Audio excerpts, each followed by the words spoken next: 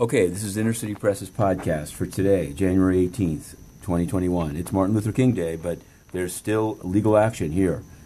In Staten Island, New York, Mr. Nicholas Moncada has been arrested for, quote, storming the Capitol. Well, he posted on Instagram pictures of himself outside Nancy Pelosi's office. He turns out, apparently, he's a student at the Fashion Institute of Technology, and teachers and security and students there, but particularly security, turned it over to the FBI and said, "This is Moncada." Now, there's pictures, in one of the pictures that he posted that I'm looking at now, we've written a story about it on Inner City Press and posted the statement of facts, as it's called, or complaint, has a picture of Moncada from an Instagram account called I'd Walk Away, saying, here I am outside Pelosi's office, and he's smiling.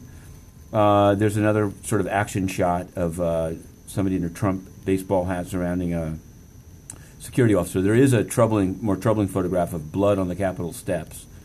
And then that's it. So he posted them. He's now tried to take some down, but they've got the screenshots, and they're in the complaint. And he was arrested on Staten Island, and he'll be presented before a magistrate judge in the Eastern District of New York tomorrow, Tuesday.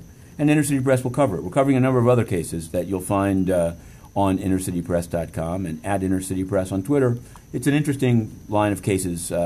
Friday we covered the release, without even a detention memo by the Department of Justice, of John Earl Sullivan of Insurgents USA, LLC, a corporation devoted to not just right side, on the right edge, but on both sides apparently, or on the left side.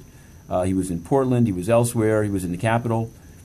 I will say, well, you can read the story. Meanwhile, we put in questions to the United Nations. Today, they're wide open because they don't follow U.S. holidays. Although their spokesman, Stefan Dujarric, did broadcast his briefing from a apparently closet or small bedroom with a bunk bed. It's troubling because he's covering up child rapes. Why do I say that? Well, UN peacekeepers get accused of rapes, and children as young as 5. This is data dump. The UN itself acknowledges the complaints have been made.